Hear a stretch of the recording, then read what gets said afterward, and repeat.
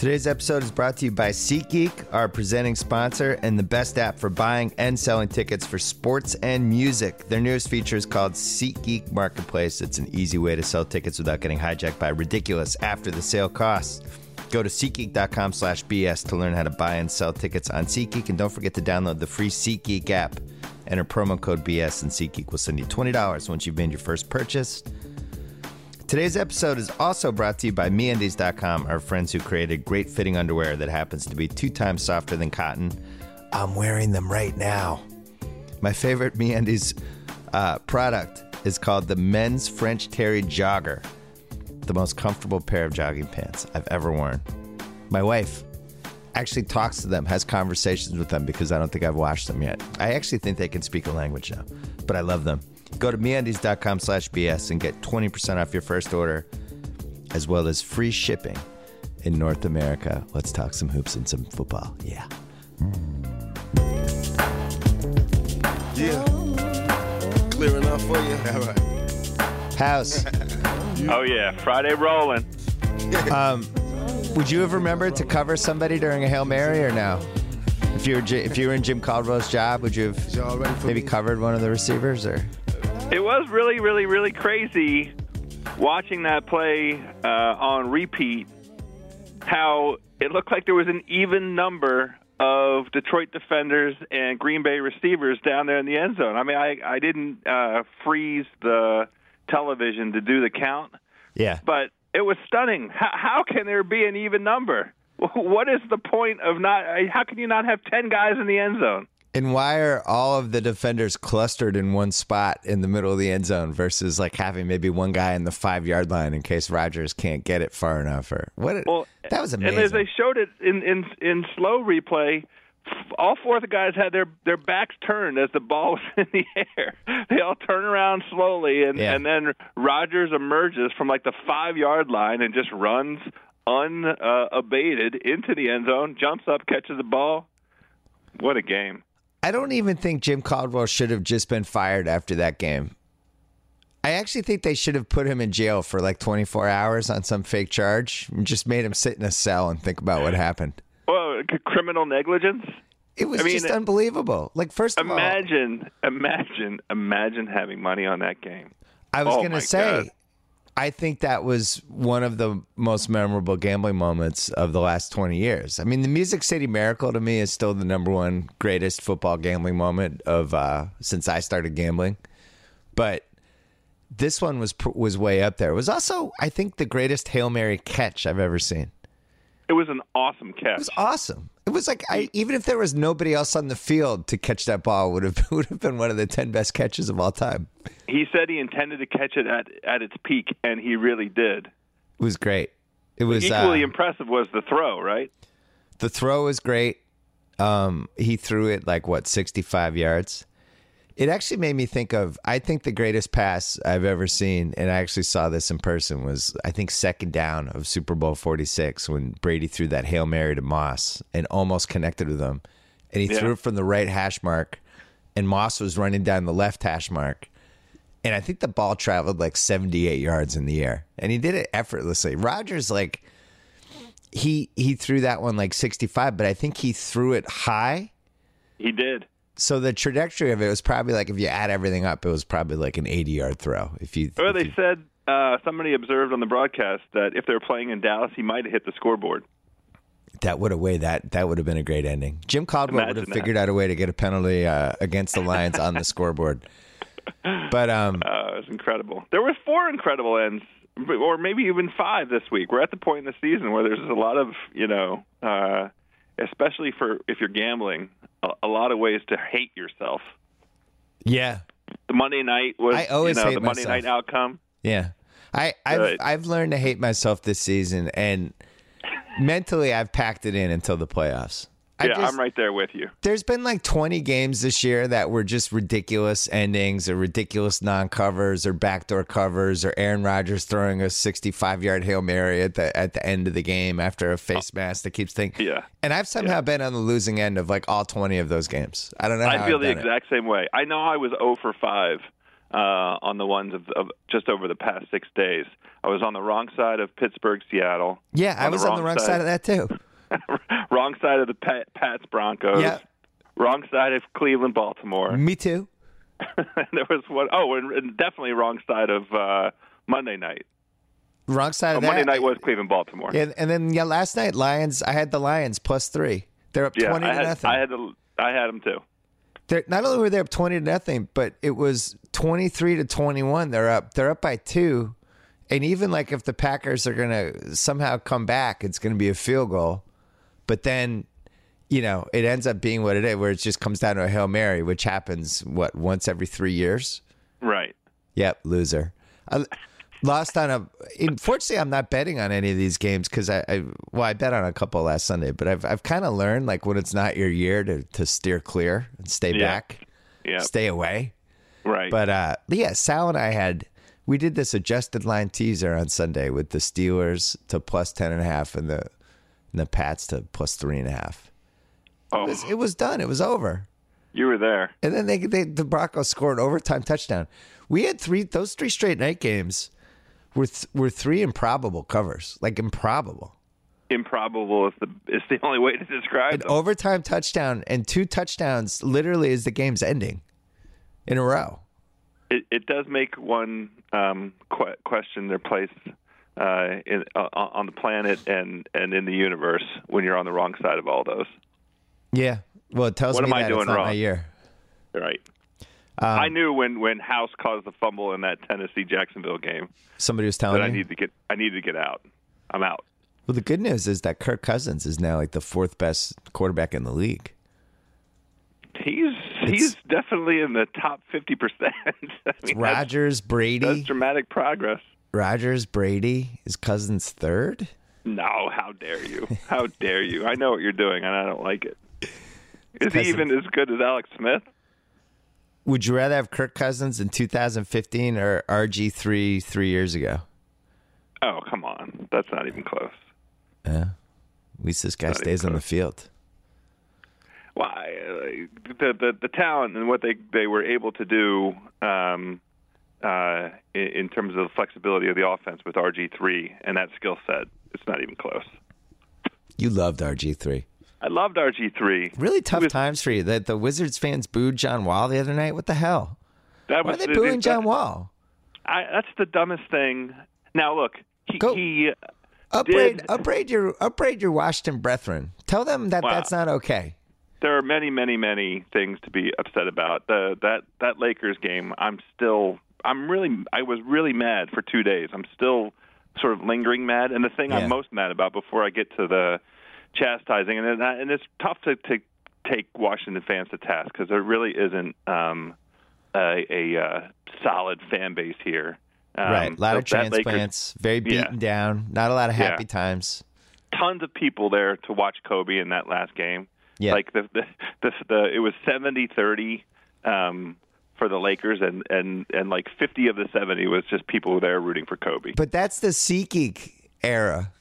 The SeatGeek era. Yeah, the SeatGeek era, our presenting sponsor. But this era where you can just go, if you're a fan of the other team and the other team comes to town, you just buy tickets. And what's going to happen is every game that Kobe goes to, or every city that Kobe goes to, there's going to be 40% Laker fans there because of what the current environment is and how easy it is to get tickets. Anyway, I interrupted you. Go ahead. It's either going to be Laker fans or what was going on here, Kobe fans, people that have that like Kobe, and I don't think necessarily care about the Lakers.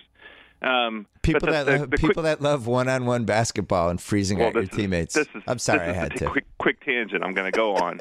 That's the most frustrating thing about Tuesday night. I mean, the gross performance by Kobe over the course of this season. He is in an all-time unprecedented. There's only been one player that's had the combination of usage and terrible efficiency. Yeah. And interestingly, it was Mahmoud Al-Abdul Rauf, Chris Jackson, back in the early 90s. I saw that the stat. Back on that one of those Denver teams where they were just telling him to shoot all the time. He was told exactly he's allowed to shoot whenever he wants, and he wasn't making them. way back then. But, the thing that's so frustrating is that it validates this Kobe madness. Yeah. How can he be playing 32 minutes a game and taking the shots that he takes? It's so disrespectful. I couldn't figure out who he reminded me of, and then I finally figured it out. Both you and I respect Kobe. I did a podcast about him on Wednesday. We talked about the Rappaport and Kang. His career is his career. This last year ultimately isn't going to matter. I've just never watched anything like this in the NBA before, where he goes 10 for 24, and people are like, Kobe came through. It's like he shot 10 for 24. We're celebrating this, but it reminds me of Kevin Hart in the Celebrity Game.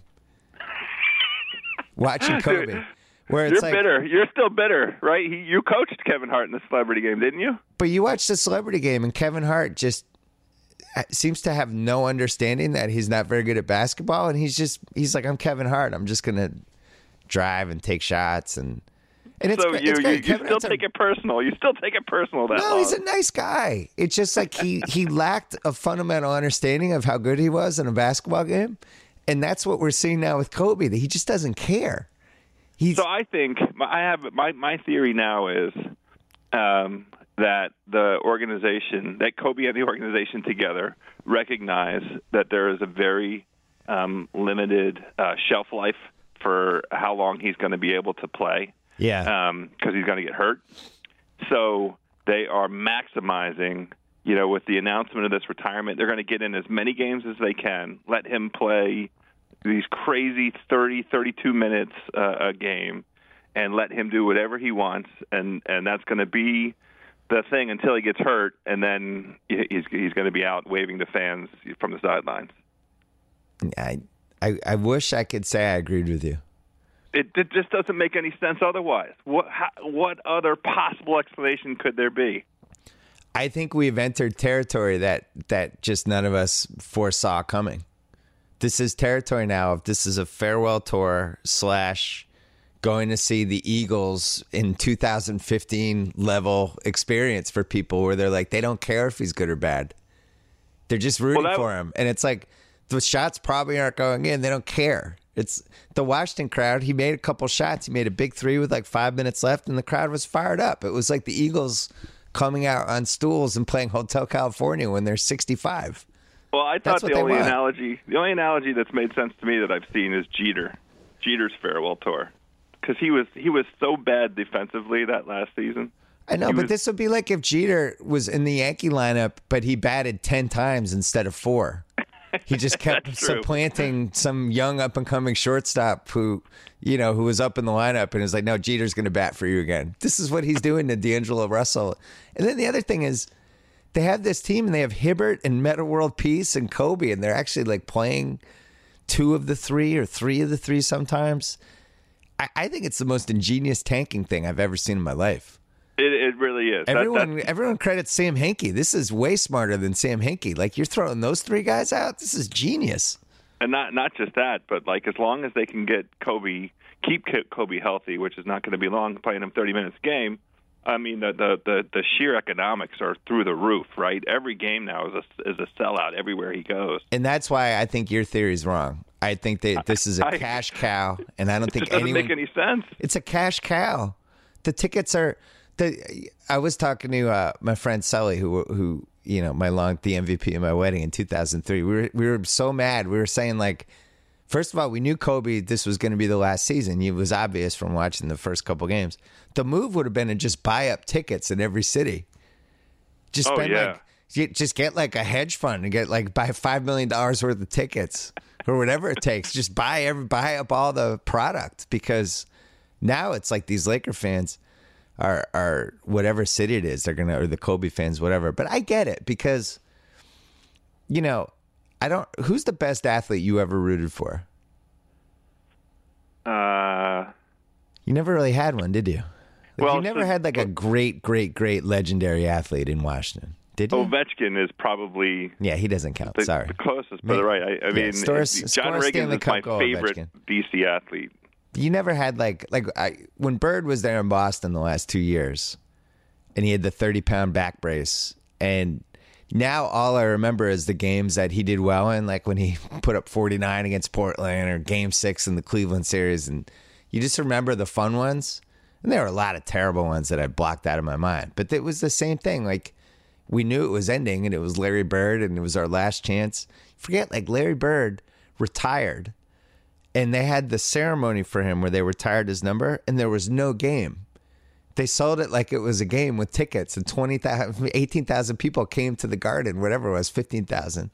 That's great. And it was a 2-hour event to retire his jersey, and there was no game afterwards. It was just everyone left after. So I get it. Like, this is like the cult of Kobe as a superstar, right? This is what's going on here, I think. He deserves it. He has made a lasting impact. His career and his legacy was perfectly timed with the onset of a change in the overall media culture. Yeah. And he was perfectly positioned as possibly the most selfish prick with extraordinary talent over the last 20 years. Because, the counterpoint is to every Kobe move over the last 20 years is Tim Duncan. And how surprised are you and I going to be if, it comes to be this summer and whatever happens with the Spurs and this season and everything, there just is an announcement that Tim's not coming back, and that's it. There's no farewell tour, right? No big planned thing at the beginning of the season. Just I'm out. You left out one part of this though, which is what? Tim Duncan's an alien. You can't. He's going to play for 40 more years. He's not a human being.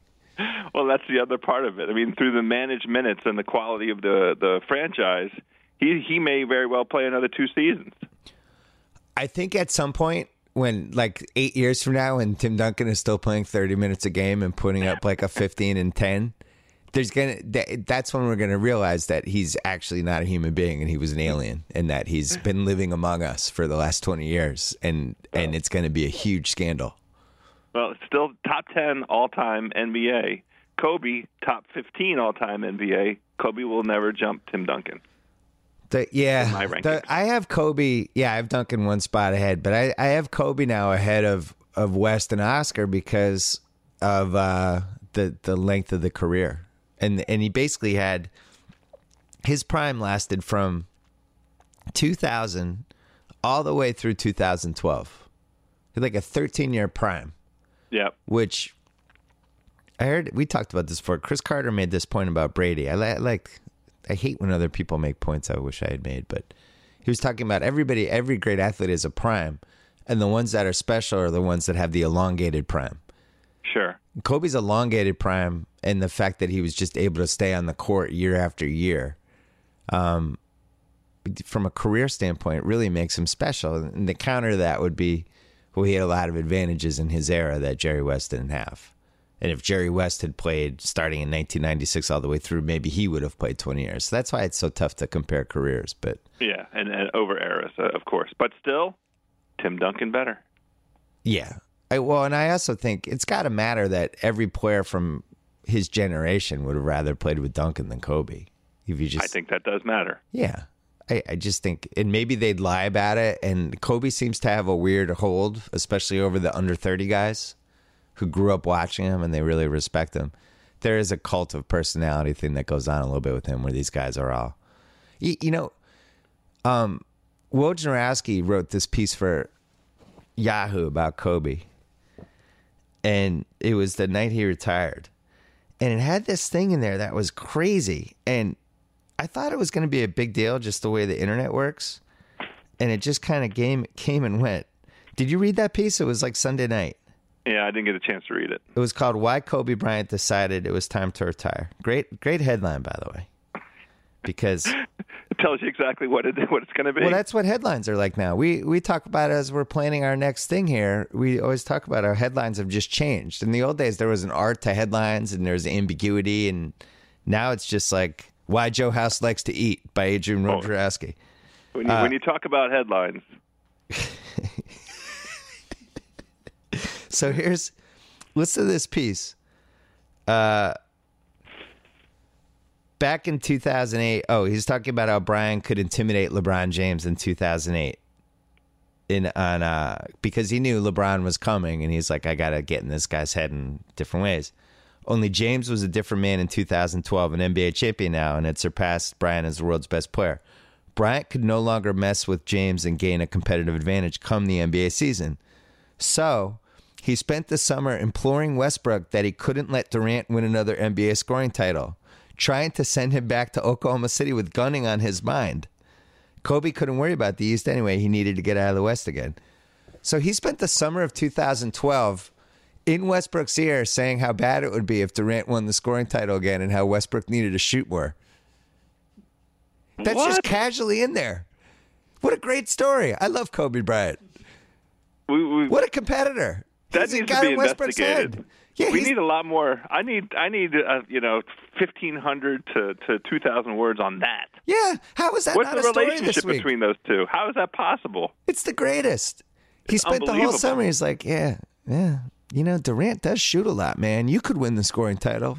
I don't know why you don't shoot more. And Russell Westbrook's like, yeah, fuck Durant. I should shoot more. It's the best. I love it. What's great about that is people don't do that in sports anymore. It's like the same reason we always talk about why doesn't somebody sign Enes Kanter to try to fuck the Oklahoma City, and then Portland's like, you know what? Here's $70 million, Enes Kanter. We dare Oklahoma City to match. Oklahoma City's like, damn it, we got to match this after the Harden thing. Now they're stuck with Enes Kanter for $70 million. Congratulations. Portland, I love that gamesmanship. So anyway, I like that Kobe did that. I was excited. Good times.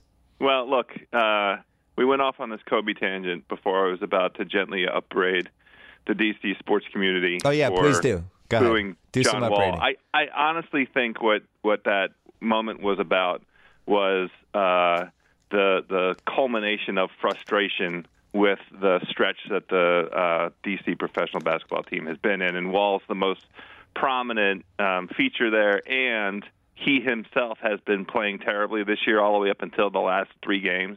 He kind of, after the no-show in Boston last week, he really did pick it up and put it on himself and showed some great leadership. He had a great game against Toronto, except for the 2 missed free throws at the end that led to the game-winning shot by Corey Joseph, which was unfortunate. But he played very hard and had a great game against Cleveland, and he played awesome against the Lakers. But the WPs, the Washington Professional Basketball Team, I mean, they're just kind of lost right now. That was the most frustrating loss, I would say, of years, except for I'm frustrated every year by losses with this team. So, but Tuesday night was just an unacceptable loss. You just cannot go beat Cleveland in Cleveland one night and come back the next night and lose to a team that's only won 2 games. It's just unacceptable. And the problem is an effort problem, and that's why you have the hometown fans booing the hometown best player. Don't boo but don't boo John Wall. Chant Randy Whitman's name, because that's the real problem here. Is that it reminds me? It's a lowercase version of in 2012 when OKC all of a sudden was in the finals. Then they couldn't get rid of Scott Brooks for 2 more years. And this last year with Washington. They do well, and now it's like, oh crap, we can't get rid of Whitman, and they should have. I do think he's at his ceiling in terms of his ability to navigate with this team, but they have something more fundamental going on with this year's version, and they're in real danger of it's very crazy, and I understand and acknowledge how dumb it is to be talking about the playoffs the first week of December. Yeah. But they have 10 of their next 12 games are against teams with winning records, and the 2 teams that they play that don't have winning records are the Pelicans, and they played down there in New Orleans, and Houston. So this stretch that's coming up could be make or break for the Washington Professional Basketball Team this season. And so you're 7-9 for the people listening right now. The Wiz are 7-9. The Hawks right now are the 8th seed at 12-9. And the dirty little secret about this NBA season is that the East is better than the West. Golden State and San Antonio are the 2 best teams in the league.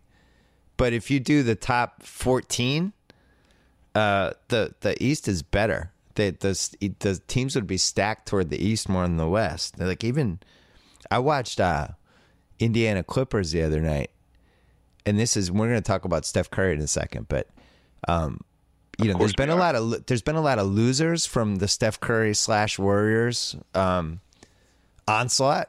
And the biggest loser is probably Paul George, who would be the biggest story in the league in any other season. The guy freaking broke his leg and then came back last year and wasn't the same guy. And I was like, shit, this guy, is a potential superstar. And now we're looking at, he's entering that Derrick Rose. We're going to be talking about what could have been for the rest of his life. And then he's one of the best 5 players in the league now.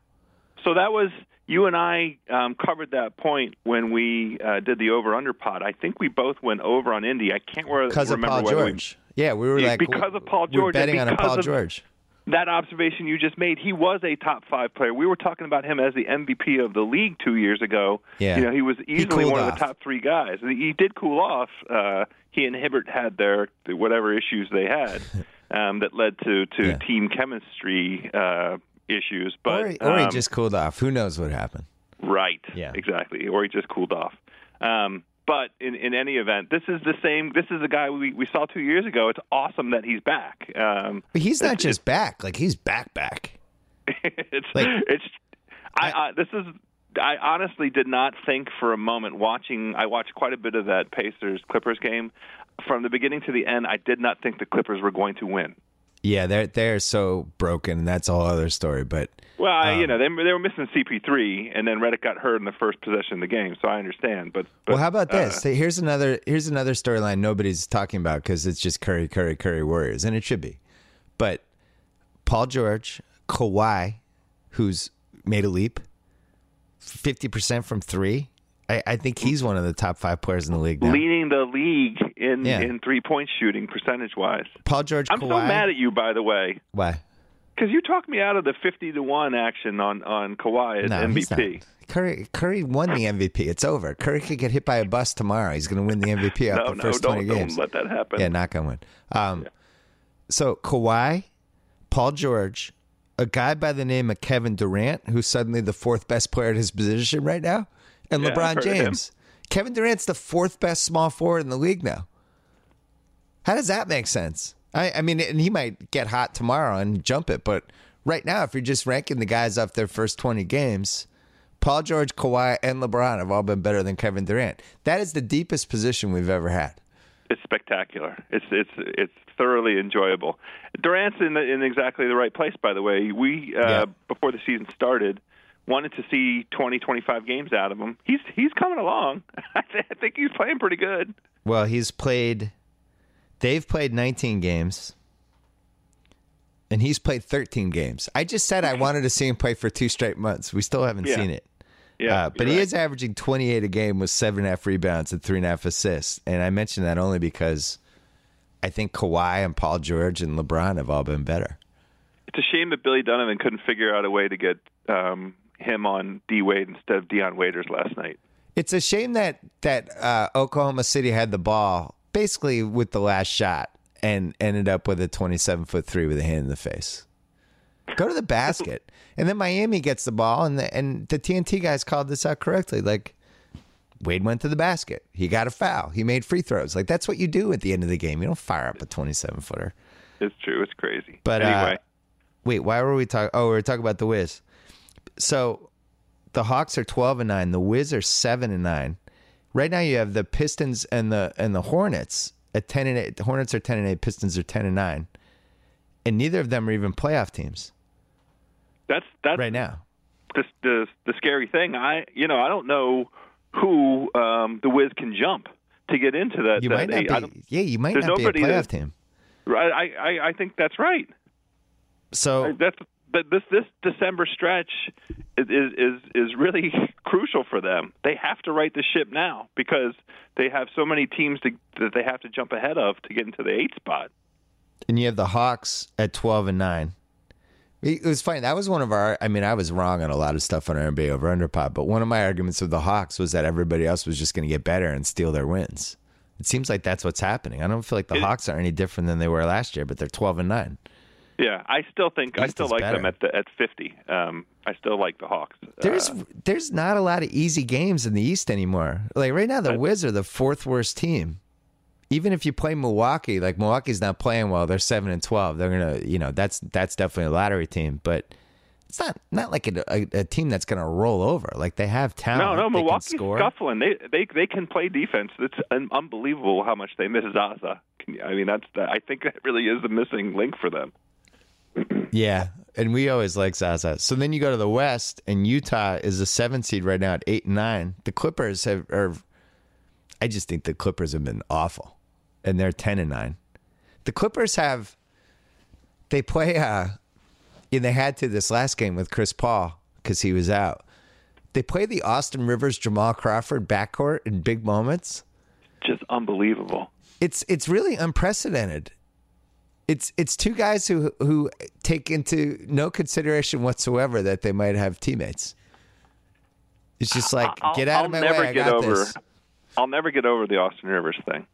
I find it so short-sighted and so ill-conceived and so ill-suited for what this team is trying to do. The fact they don't have a legitimate backup point guard is we used criminal negligence earlier. I mean, it's negligence bordering on criminal negligence.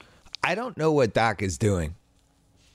I just don't understand it. I'm not saying he's a bad coach because he obviously has been a good coach over parts of his career. But if you're throwing out Blake Griffin in crunch time, Blake Griffin with DeAndre Jordan, who's offensively incompetent, Luke Mbah a Moute, who's offensively incompetent, and then Crawford and Rivers, who are averaging a combined like 3 assists a game. What kind of offensive movement are you expecting? And Lance and Josh Smith can't get off the bench. I'm really confused. We had a good Lance sighting though Monday. Yeah, I'm worried about your team, House. Oh, I'm there already. Something needs to happen. A coach or trade something. I don't know what it is. Yeah. Don't trade Bradley Beal though. You're mad at Bradley Beal. Well, I don't. He's in a contract year. He wants a max extension, and between injury, he's continued with the frailty that's still vulnerable to these little nagging injuries that have him missing a couple games here and there. But there's still a lack of aggressiveness that's probably tied to confidence, that's probably tied to the injury, the frailty, the vulnerability, that doesn't have him out there going balls to the wall every single game, and it's just frustrating. He's the one that should have been punishing Kobe. Tuesday night, and it should have been a challenge to him to be defending Kobe Tuesday night. And I didn't see it on either side of the ball. It was a really lackadaisical, and that was Whitman's word for it, effort by him. Wow. He didn't call out Bradley Beal by name or specifically, but it was a lackadaisical effort by Beal, and it frustrates me. I'm happy to trade for him. What do you want? Marcus Smart. Boogie. I want Boogie. Oh, okay. I don't want anybody on Boston. Hey, House, you've had a long and storied career of eating and drinking. This is true. I know you've had some incredible times at Dunkin' Donuts. Oh my gosh. Is it top 9 most important things that's ever been in your life, Dunkin' Donuts? Top 13? It was a noteworthy moment when they arrived here in Chocolate City, and now they're all over the place. And great development for my personal enjoyment of life. They're now available by delivery. I can have Dunkin' Donuts delivered to my house. I didn't know that. That's amazing. Yeah, Daddy. You know what I love about Dunkin' Donuts, House? They're always thinking about ways to make their customers happy. Oh. You know what I mean? Like Sure. They were the people that invented the giant coffees. Remember when we were growing up, the coffees were in like those little cups, and then Dunkin' Donuts were like, you know what? I think people might want a 512-ounce iced coffee. We're going to make those cups. We're going to make cups of all sizes for you. Not only that, but the thing that was really ahead of the curve and ahead of its time was the customizing. Yeah. Oh, would you like 2 Splendas and 1 sugar and 1 shot of cream? Yeah. Happy to do that for you, Mr. House. Yeah, and they mix it right in there for you. Yeah, we think Steve Jobs always gets credit for Apple. They make movies, documentaries about Steve Jobs, how he pushed things. You never hear about Dunkin' Donuts. We were just drinking coffee out of these 10-ounce cups.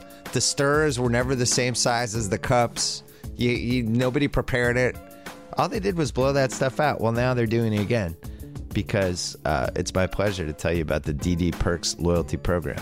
It's how That's how Dunkin' Donuts shows its appreciation to its loyal fans. Members earn points toward free beverage rewards. They get exclusive offers. They get great perks. They even get a free beverage on their birthday.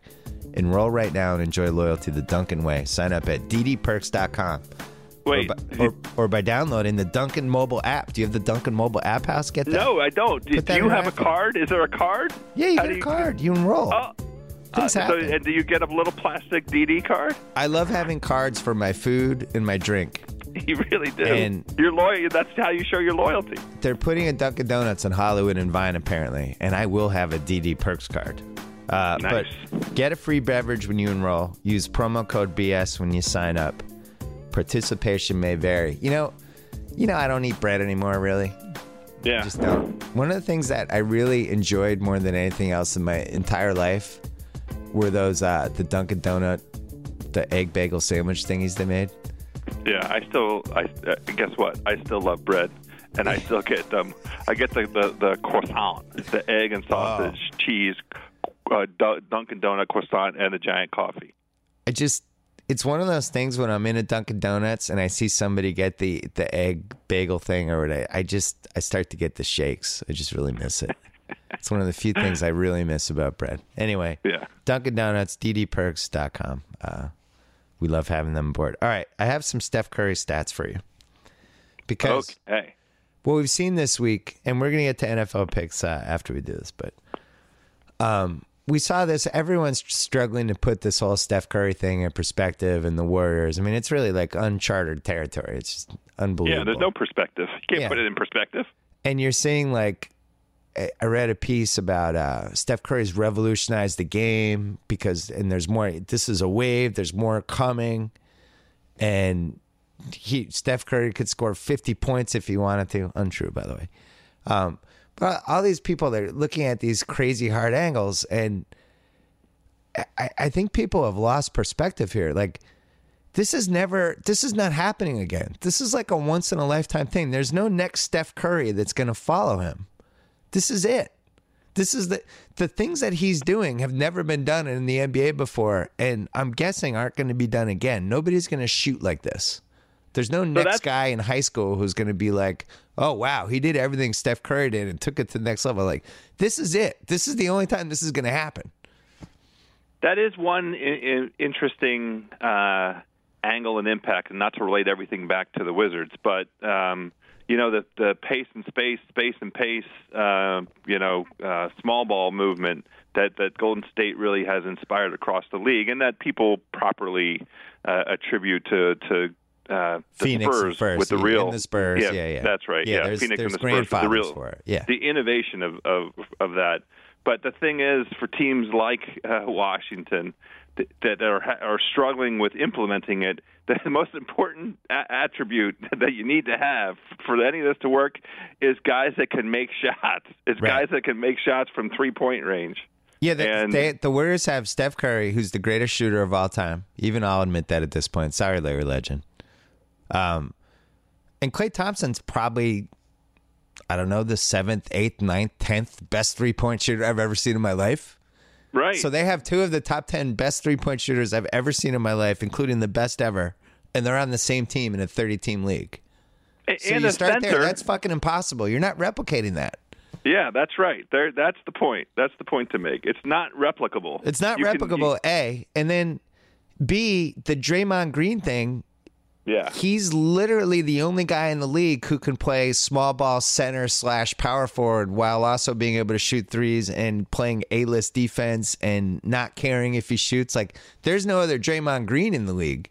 That's so right. When people are saying, this is it, this is a wave of things to come, yeah, it's going to be a wave of really bad imitations of this because nobody has these pieces. That's the point, right? This is a once-in-a-lifetime thing. We're never going to see this again. Yeah, what we're seeing are bad imitations, teams attempting to embrace some of these principles and not doing it well. Right, and San Antonio was able to do it, not nearly like this, but in their own way with their personnel. Yeah, but it was more the ball movement, and just they had all these guys who were unbelievable passers. They didn't have guys who could just take a step and shoot a 27-footer with a hand in their face and make it. These are crazy shots. they've had a nice string of efficiency from 3-point, from the 3-point line. The Spurs have. I mean, you go down. They've always been good.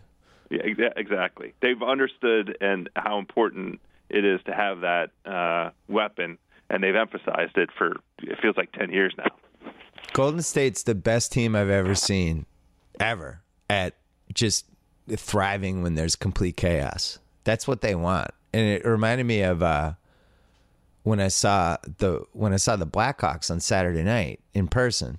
The Blackhawks have kind of constructed their team a little bit like how the Warriors have it, where they want to kind of be fast breaking off missed shots and screw ups, and they always have a guy like in the middle of the ice, or a guy. There's always a cherry picker, and they're always trying to get a 2-on-1. And it's a little like how the Warriors play. The Warriors like want things to get a little messy, because then all of a sudden Steph has the ball at midcourt, and that's my. Can you get? Oh, he just made a 26-footer. Well, and I think they have this incredible conversion rate of made shots after an initial missed shot. That's right. The other sort of aspect to that, other angle to it. Yeah, they're fine with rushing up, taking a crazy shot, missing that crazy shot, kick it right back out. Oh, now we knock it down. Right. They've mastered chaos. They've mastered the more unconstructed the game gets, the better it is. But fundamentally, it's not replicable, because nobody has anyone like Steph Curry. Nobody's ever seen this before. And then Klay Thompson, to have both of those guys is insane. So anyway, I have 20 Steph Curry stats for you. Oh my God.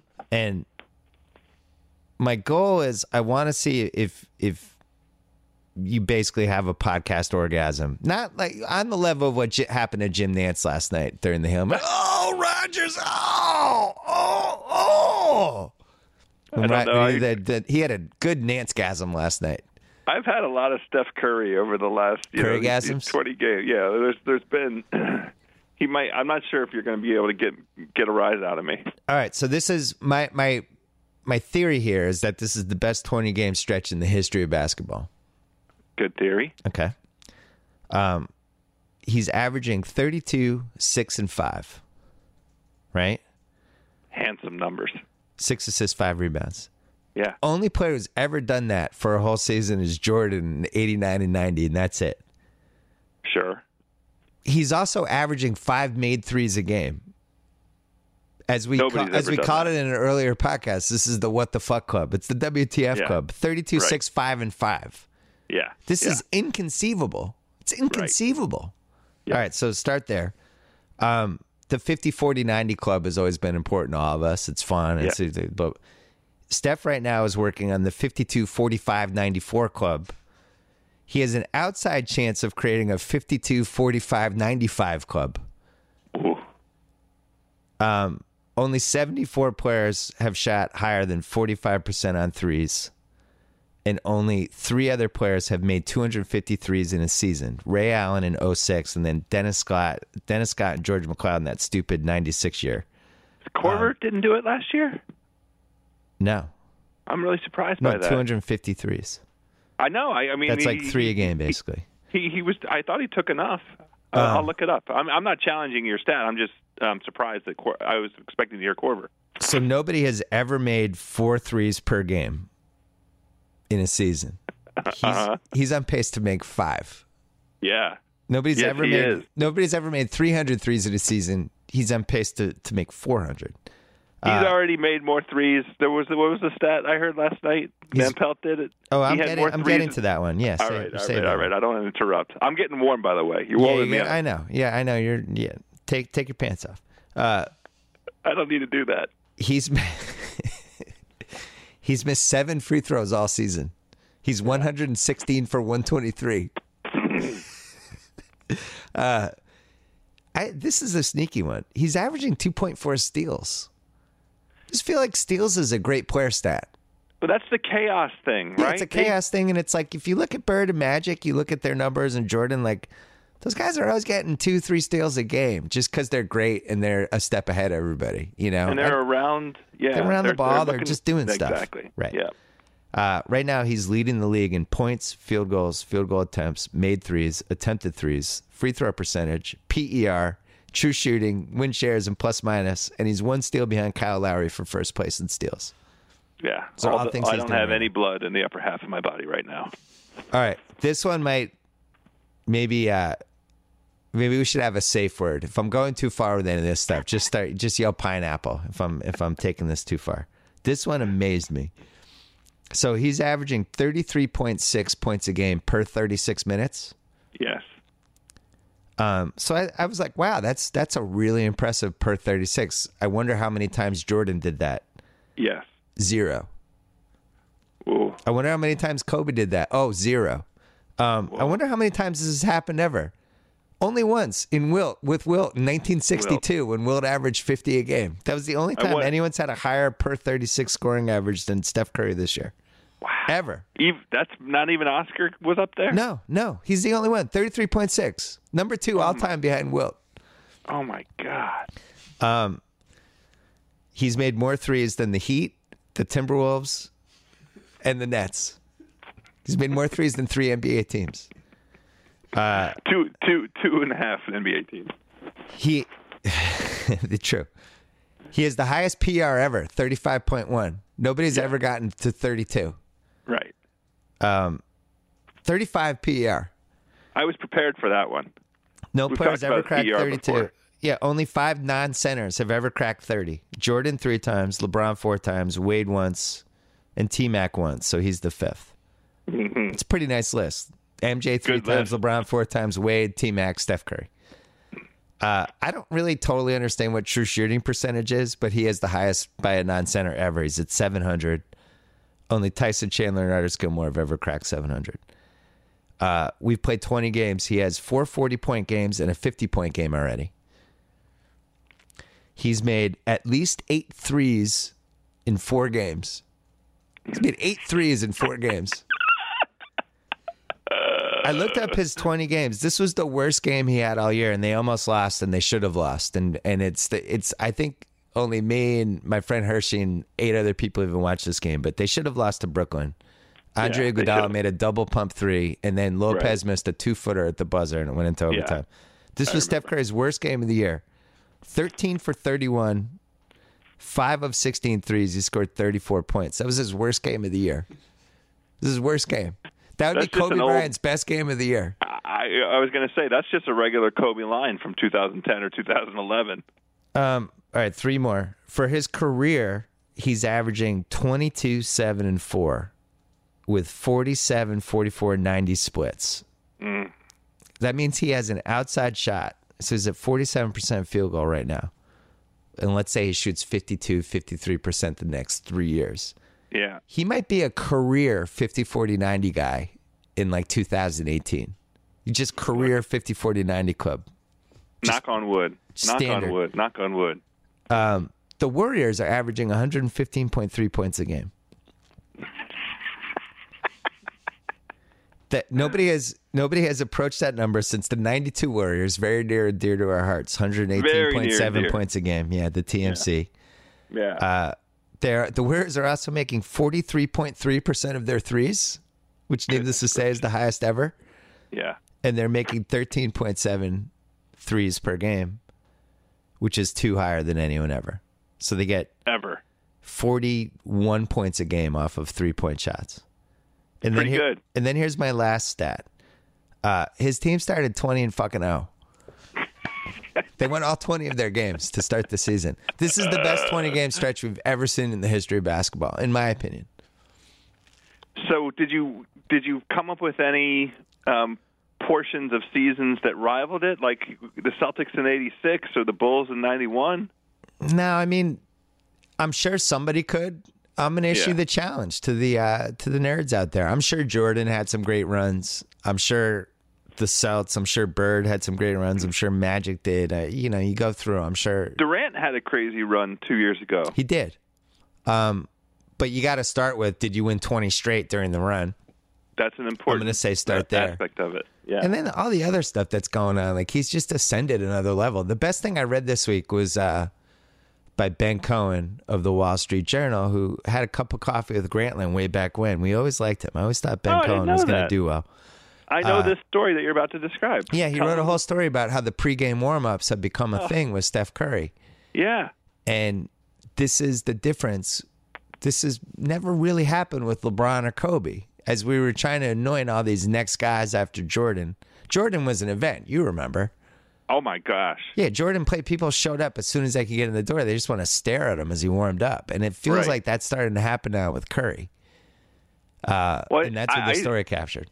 Yeah, the story did a great job. I didn't realize that there was this kind of phenomena actually started last season. I mean, Steph himself, they got a quote, Ben got a quote from Steph that this year's been at an entirely different level altogether. Yeah. But, people come in because they want to see Steph, and it's an incredible moment. We've talked, you and I don't want to say talked about. We talked about it, House, in the pregame meeting. Yeah, a few weeks ago, how incredible the pregame ritual is. Well, yeah, it's really caught on. Yeah, and Golden State itself is now going to open up its doors. They're saying a half hour earlier than the 90-minute standard, so that people can get in and get situated before Steph gets going with it. And they're going to put it up on the big screen. And you know what's cool about that is I think in a weird way maybe it warms him up for the game because he's kind of on stage already at 6 o'clock, and you get out there and you're just comfortable. I think the thing that's really made this interesting, and this is the level that I think only 2 teams in the last 30 years that I can remember have gotten to. I didn't see enough of the 87 Lakers during the regular season because they were never on. So I don't know if they got to this point. 86 Celtics, 96 Bulls, where they're just killing teams. And it's like, and their best players are just sitting for entire fourth quarters. Right. It's so hard to get to that point. That's one part. And then the other part is Curry's having these, 28-point third quarter against Charlotte. But the interesting thing about that was I knew they were retiring his dad's number at halftime. Yeah. And I was running around and they pick up the kids. It's always got soccer practice. And, but I really wanted to make sure I saw the third quarter because I knew he'd be fired up from the Del Curry thing. Yeah. And then he had 28, and he had like one, a classic Steph Curry heat check. But my point is, like, he's built up enough collateral now that it reminds me of the MJ, right? Where if somebody said something about MJ before a playoff game or something, like, oh, I'm not missing the next MJ game. And Steph is kind of hitting that same thing where you're starting to get a feel for when he's going to go into heat check mode, which is a whole other level. Yeah. Anyway. And it can come at any moment. I mean, you're right that it was slightly easier to forecast right there from the Curry emotion, all that stuff. Yeah, exactly. But it really takes him 2 shots. It seems like, or maybe even just one deep one, and he's off and running. The thing that I like so much about this, and it's been observed by other people, is how relatable he is, and how this particular skill set. It really feels like you're going to an exhibition. Like you're going to, it's not quite Harlem Globetrotters or like trick shot kind of stuff. Yeah. But it kind of, it is a unique skill that he's so much better at than anybody else that you have to see as much as you can of it. And he also happens to be the best player in the league. He's kind of mastered shooting almost, which I didn't think was possible. Like Bird is still the best kind of in traffic heat check kind of shooter I'd seen up until Curry, but it would always come and go. Curry's it's almost like watching a golfer who's just mastered how to hit a drive down the fairway or something. Where you're like, Jesus, again, you're 350 again, right down the middle. Right. Like when Rory McIlroy gets hot and Tiger 10 years ago, 12 years ago. Well, and I think that's the best comparison for what we're watching is when Tiger was in that crazy zone. Yeah, 1999 to 2001 or so. Yeah. So I guess my overall point is this has been his resume has been handed in for him now to be discussed with the all-timers. Well, here's the only thing that's missing from the resume, and I'm glad we were talking about Larry Legend a little bit. The most impressive thing about Larry Legend was how many of those heat moments occurred in the playoffs and with real stakes. And so we are rooting for. We want to see Steph have real stakes to play for. The streak is pretty good. The stakes keep amazing. Going up. Yeah. Somebody tweeted out that, and I hate to even look this far down the road, but you realize that the all-time NBA numbers is 33, and they play Cleveland on Christmas with 30 for the 33rd.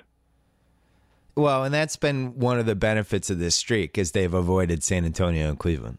Yeah, right. Which has been awesome for them. But they don't play. If they play on Christmas against Cleveland to tie the all-time league win streak, I think they're vulnerable without Barnes. And I think of course. What's he missing? 2 more games? Yeah. Because you could see it in the Utah game, which is very losable. Steph had to make a couple big shots to save it, and a couple other things happened. But it's I don't want to say it's a drop off. It just changes what they are at the end of games. You put Livingston in there, and he's not the same 3-point shooter. You put Ezeli in there, and now the spacing's not the same. It's so that lineup of depth is so fragile. I know. I don't want to look 21 days ahead, but I kind of do. I kind of want that moment. I think it's going to have to be just a terrible game by him for the streak to end. He's just going to have to miss shots for the whole game. I also, if I'm playing them, I'm knocking him down in the first quarter. I'm sorry. I don't love like Steph that. Curry. I don't want to see him get knocked down, but somebody's got to knock him down. I think he's pretty tough. I think he's been through it. Teams have tried that. He's been this size his whole career. Tried it? I think I can't point to any one piece of evidence about teams that have deliberately gone out and done like DeAndre knocked him down at the end of the Clipper game, but you don't want somebody to be this comfortable. Is my point. But he's very comfortable. He goes and punishes you at the free throw line, so it's not a high percentage play. Yeah, this is all true. There's no way to stop him. Really, the only way to stop them is to just get Klay Thompson as high as possible before games, like the night before or something. Just try to take him out with friends. Try to take out the whole Warriors team and just either get them drunk or stoned. I think it's the only recourse at this point. I don't think they're a party team. No, I don't think they are either. I don't get the impression. I will say, though, it is hilarious that Draymond Green is now the league's alpha dog. I think if all the NBA players are in a club, you have all the superstars are in a club, and there's some celebrity girl, I think Draymond has the best chance. I think he carries himself like he's the president of the entire country. I've never seen anything like it. I know, but he's not ahead of Durant or Westbrook or LeBron. Come on. I don't know. Draymond is hilarious. I love Draymond. He is the cult of personality. They beat the Clippers a couple weeks ago. I think I told you this. He just walked down the courtside row and it was like a nightclub entertainer saying goodbye to everybody who had seen him. It's just he has so much swagger. He's like, we almost need to change the name Swagger to Draymond. Hey, House, all right, that's enough. Do you still snore? I do. I think you snore because you don't have a good enough mattress. It could be. My mattress is hard. It's hard? It's too hard for my shoulder. That's probably why you snore. You're uncomfortable. It could be. Well, our old friend Casper Mattresses is back. And nice. I bring this up because maybe they'll stop your snoring. They make obsessively engineered American-made mattresses at a shockingly fair price. They sent me one. My God, is it comfortable. Casper brings together 2 comfy technologies for better nights and brighter days. Latex foam and memory foam. So their mattresses have just the right sink, just the right bounce, no matter how you sleep. I think Steph Curry has latex foam and memory foam for his 3-point stroke. He's got a lot of sink and bounce. I know that much. Yeah. Even better, they have a risk-free trial and return policy. They'll deliver the mattress straight to you. Try it for 100 days. If you're not happy, they'll pick it right back up. $500 for a twin-size mattress, $950 for a king-size mattress. Comparing that to industry averages, an outstanding price point. And now you can get $50 toward any mattress purchase by going to Casper.com/BS and use the code BS. Terms and conditions apply. Casper.com/BS. This is a good product. Like, the mattress just shows up at your house. You don't know what it is. You think they mailed you like a 5-year-old kid, and this mattress pops out of it. It's amazing. I recommend the Casper mattress. All right. I might have to investigate this one. All right. NFL. Yeah. NFL, you need to clean up after the Curry conversation? You want to have a cigarette? I was okay with that. I held it under control. Okay. We're just going to get to the games that we picked. And I urge America to go against me because until the playoffs, I'm snake bit this year, and I'm fine with it. You have those years where you're just going to get your ass kicked. Right. I'm barely 500 my own self. You have Miami and Baltimore. Baltimore getting 3.5 in Miami. The Dan Campbell era is in a rocky moment here. The Ravens have no skill position players left at all, and they're only getting 3.5 points in Miami. Who do you like? I like Baltimore. I'm not sure why it is that Baltimore's getting an extra point above the standard 2.5 home team home field advantage with Miami. It feels like a free extra point. These two teams, to me, seem to be entirely even. Yeah. I don't know why it is that Miami just fired their offensive coordinator, but the instability and organizational chaos continues there. Yeah. And Ryan Tannehill, to his credit, is a scintillating 6-9 against the spread in December, which I like very much.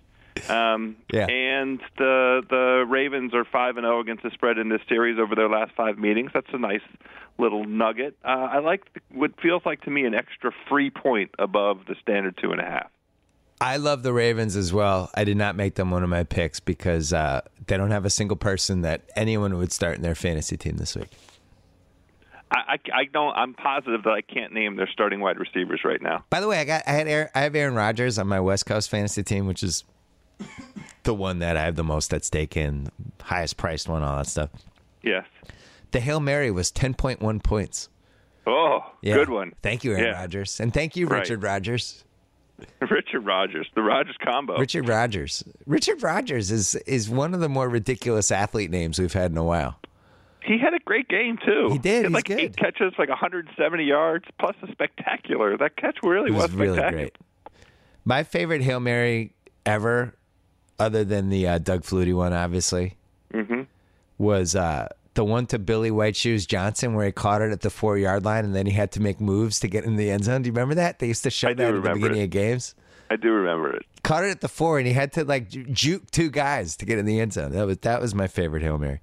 My first of my 5 is Minnesota is at home laying only a point to the Seahawks.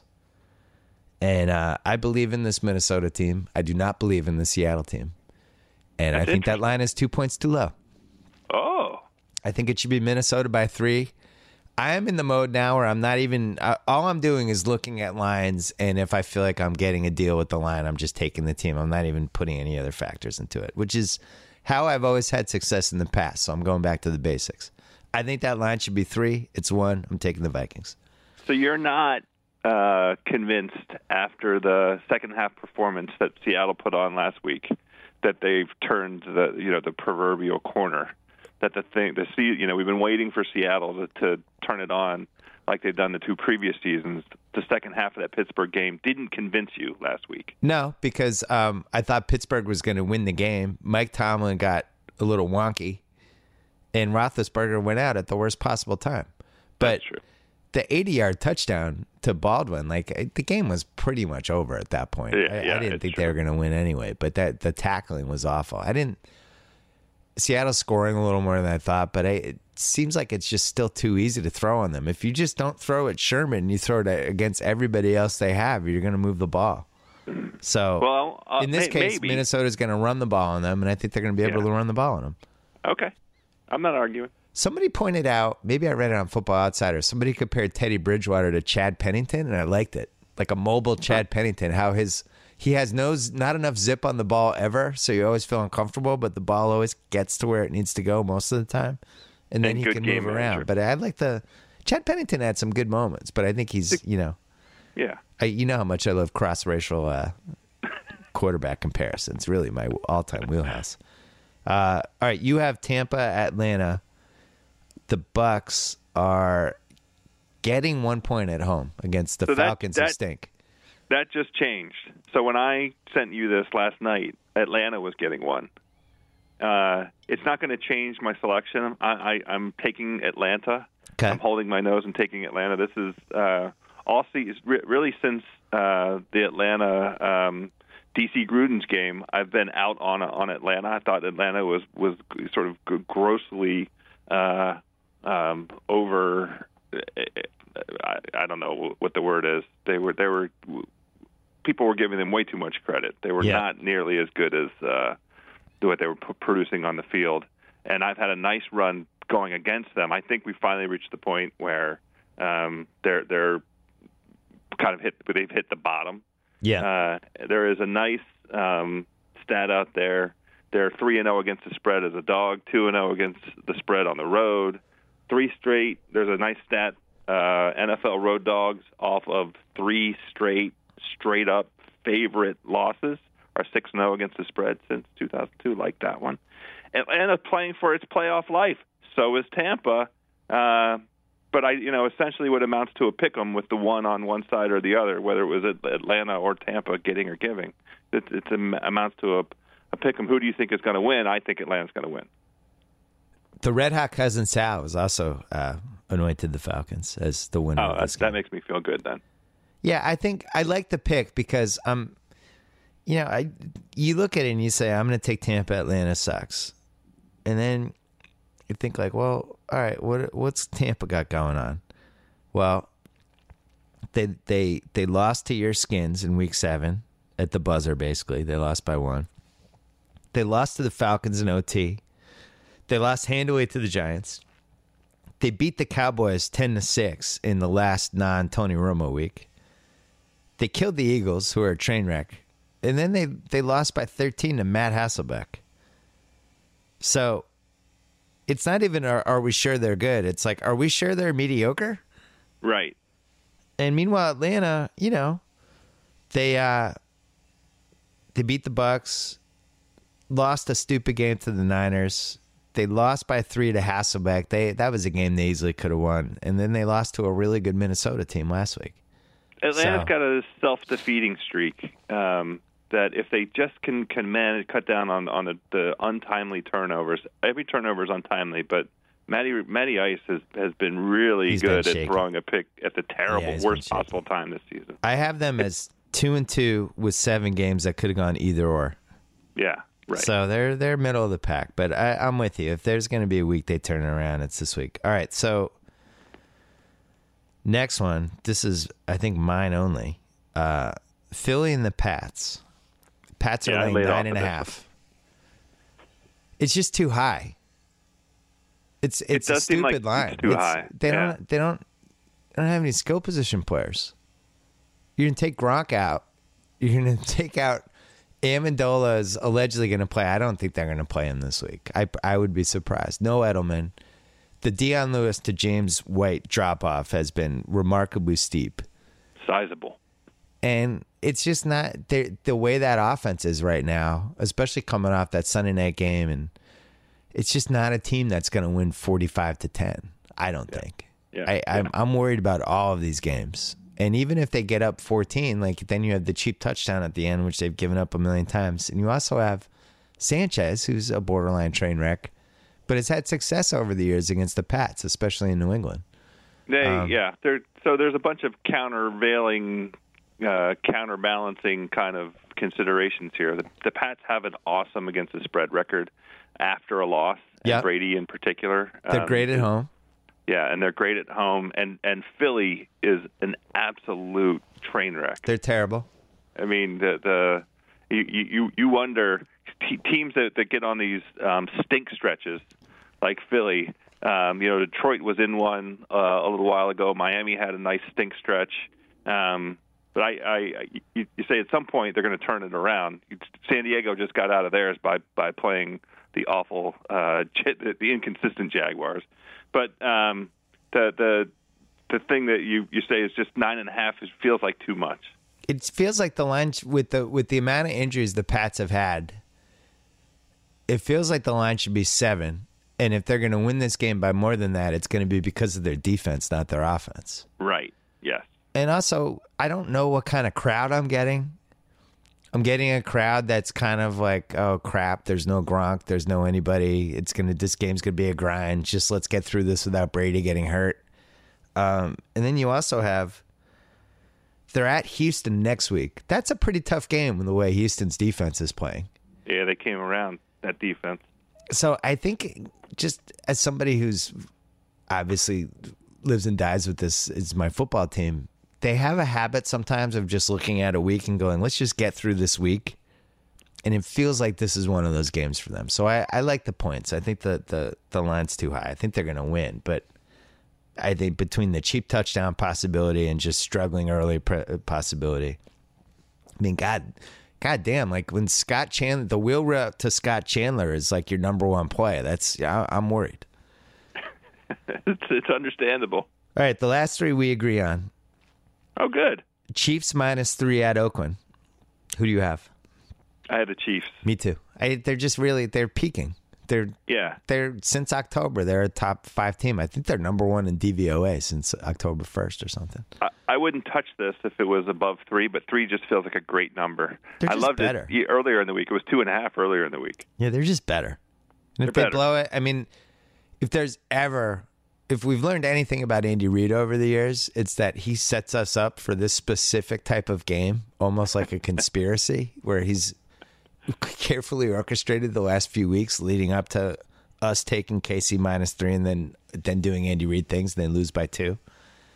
So I would not bet on this game, but I'm making it one of my 5 because I don't trust Andy Reid ever. He actually is surprising. I saw this in my research. A great road coach against the spread, 58-42. And weirdly, Oakland over the last 12 years are a crappy home team against the spread, 35-62. One interesting thing about Oakland. Now this is a playoff game for them. They're 5-6. It's very conceivable that 9-7 could make a wild card. KC is one of the teams they need to beat for that wild card, and they played KC twice. Yeah. So if they have any chance of making the playoffs, they have to beat KC one of those 2 times. And that's right. I would say this is a borderline kitchen sink game for them. So I like the Chiefs, but I wouldn't bet on it. Next one, Denver, San Diego. We've seen different lines for this. We're going to say Denver for -4. Okay, 4 at San Diego, because it seems like it's somewhere between 4.5, 3.5, 4, 5. It's I saw 3.5 when I was looking last night. Yeah, I like Osweiler. I like Osweiler. I think he's good. I think Denver's Denver knows who they are now. They're a team that is going to run the ball side to side and throw some screens every once in a while, take a deep shot. He's a much better quarterback for the team they have with Manning. I was much more scared of him than I would have been of Manning watching them play the Pats.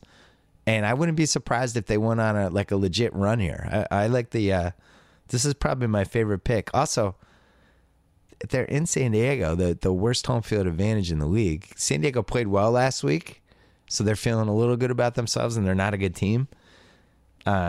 This line, to me, I was shocked. I thought this line was going to be Denver by 7, so I'm grabbing the points.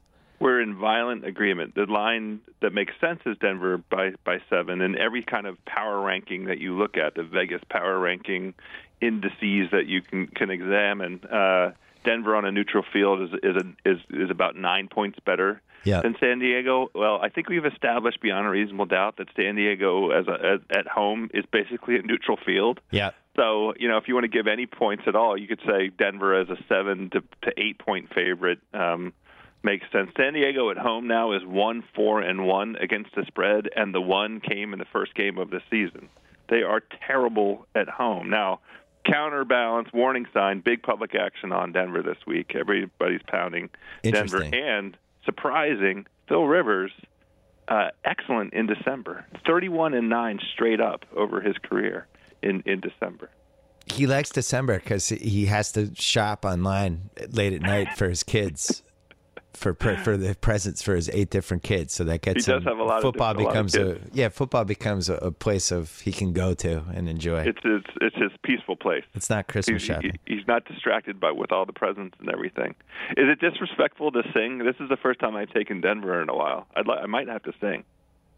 In Brock Osweiler's voice? Brock? I think it's disrespectful, but you can sing anyway if you want. I mean, I enjoyed it, and in fact, it was very timely. Last week they had turkey leg, you taste so good.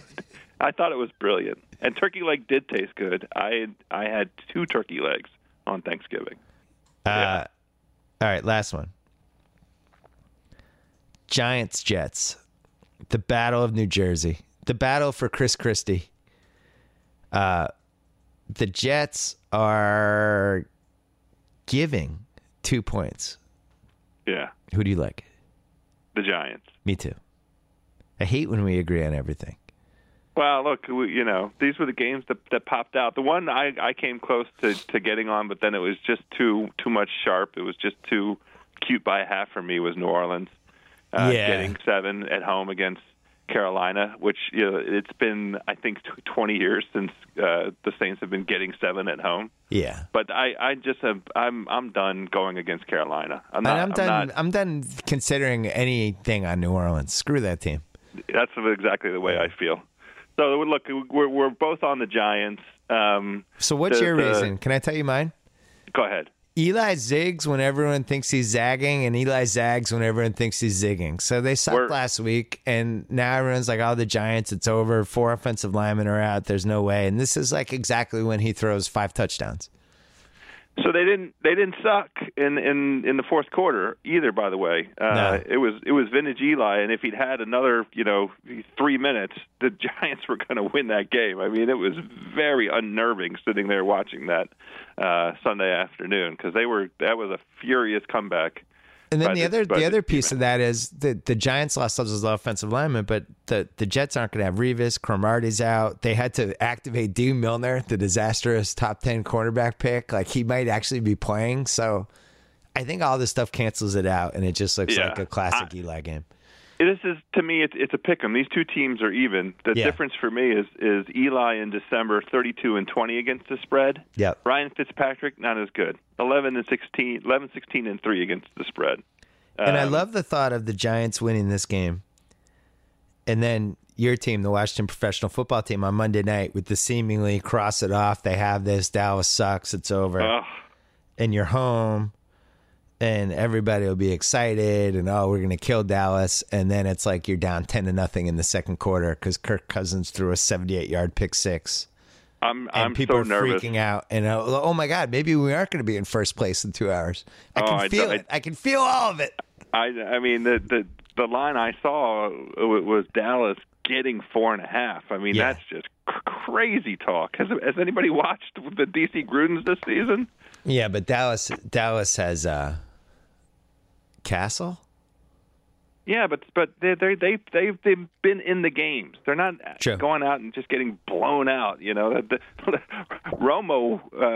was responsible for the Thanksgiving blowout. That's their most recent, just plain old beginning to end ass whipping, and that was all Romo. All right, we have to go. Hey, how about it? Thanks again to today's sponsor, Casper Mattresses. Obsessively engineered American-made mattresses at a shockingly fair price. Get $50 toward any mattress purchase by going to Casper.com/BS and using code BS. You spend about a third of your life sleeping. Maybe in some cases, a half of your life sleeping. Let's make sure you're doing it on a good mattress. Casper.com/BS. Thanks to Dunkin' Donuts, very near to Joe House's heart and my heart. Thank you, Dunkin' Donuts. Oh, thank you, Dunkin' Donuts. They just launched their DD Perks loyalty program. It's how Dunkin' Donuts shows its appreciation to its loyal fans because that's how they roll. Members earn points toward free beverage rewards. They get exclusive offers and great perks. They even get a free beverage on their birthday.